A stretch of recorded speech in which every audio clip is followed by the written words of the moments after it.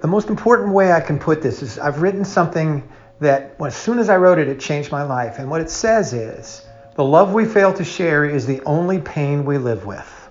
And that means that if you learn to express your recognition, appreciation, acknowledgement, right, to live your life looking for the best in yourself and others, then you're going to live a life that chooses faith over fear, that really lives a life that's pain-free.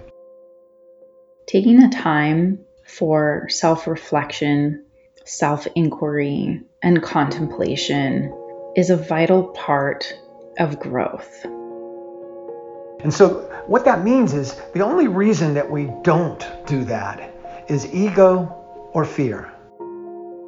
I really believe life is about moving from ego to we-go. As we lift others, we lift ourselves. And it manifests in several ways. Being humble. Being humble doesn't mean that you think less of yourself. It means you think of yourself less. And when you're humble, you're open to looking for greatness in others because you don't feel threatened by them.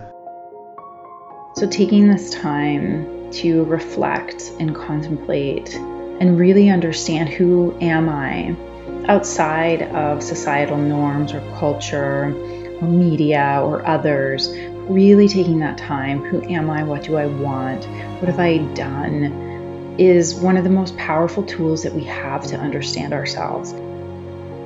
I'm going to give you a really simple but powerful and fun way to really begin to be that person who is what I call a world-class buddy thinker, someone who really lives pain-free. We're going to use a great sports icon, ESPN. The E says to express your thanks, your appreciation, your love with effort and energy. Not just kind of as sort of by rote, but really put your heart in when you tell people how you feel about them, what you think about them, the good you see in them, to acknowledge them. It also means thank people for their effort and energy, not just their results. And in addition to that is doing this work with a lot of compassion. It can come very naturally to not want to look at certain parts of ourselves and to judge ourselves, to feel shame or guilt or blame. And the point of any type of reflection is to be objective. We've been kind of conditioned to only give praise when the job's done, the number's hit, the goal's been achieved. Keep doing that, but if you want to be the best, you want to be someone who is a real people builder, then come from the place of looking for their effort, their energy, the attitude, the things they control. All right, so E is thank people with and for effort and energy. S is to use the power of surprise. Surprise is the super glue of impact. A handwritten card today is an incredibly surprising thing to get. An unexpected phone call. Simple little gestures of kindness where you really express the way you feel about people, what you see in people. Stay with them stronger than any other way you can do it. So S is surprise. And so if you find shame or guilt or judgment coming up, approach it with compassion. Approach yourself with compassion. The point of life is to understand who we are as individuals and how that individual fits into the collective. And now more than ever, we need individuation to serve the whole. P is most important of all, and that is to be fully present. In a world where we are more present with our phones, the average American father spends 9.5 to 10.5 hours a day on a digital or cellular device and less than 8 minutes a day with his children. We need to be fully present. That means when you're with people, 100% of your mind, body, and spirit is with that person where they are now. How can I be my own authority without needing to overpower someone else? And if I stand in my own authority, I give permission to somebody else to do the same. And this creates a knock-on effect of personal leadership and personal accountability. That's the only way we truly communicate to another human being that they're important, that they matter, right, that they count. And being fully present is a choice. Right? You can choose to be more fully present each day, to listen before you think about what you're going to say. Being fully present is the ultimate gift and the ultimate way to really, really express that love, appreciation, and acknowledgement.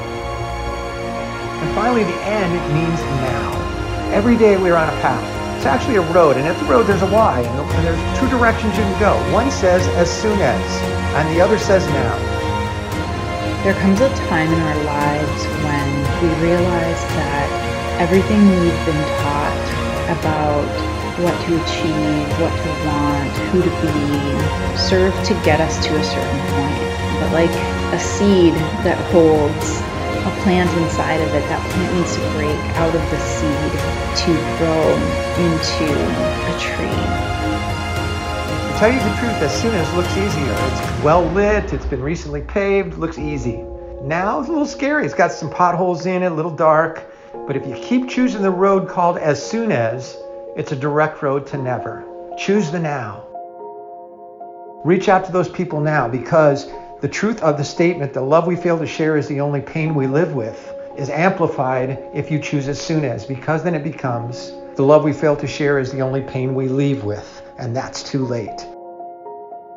So if there's one thing that I would leave, it's to look at yourself constantly without judgment, with an open mind, with an objective mind, and with very much an open heart, and to do your best to accept yourself, everything that you are, everything that you have been, the person that's brought you to this point in time, and to take the present moment to choose differently and to go out into the world from that place of total self-sovereignty and allow others to do the same.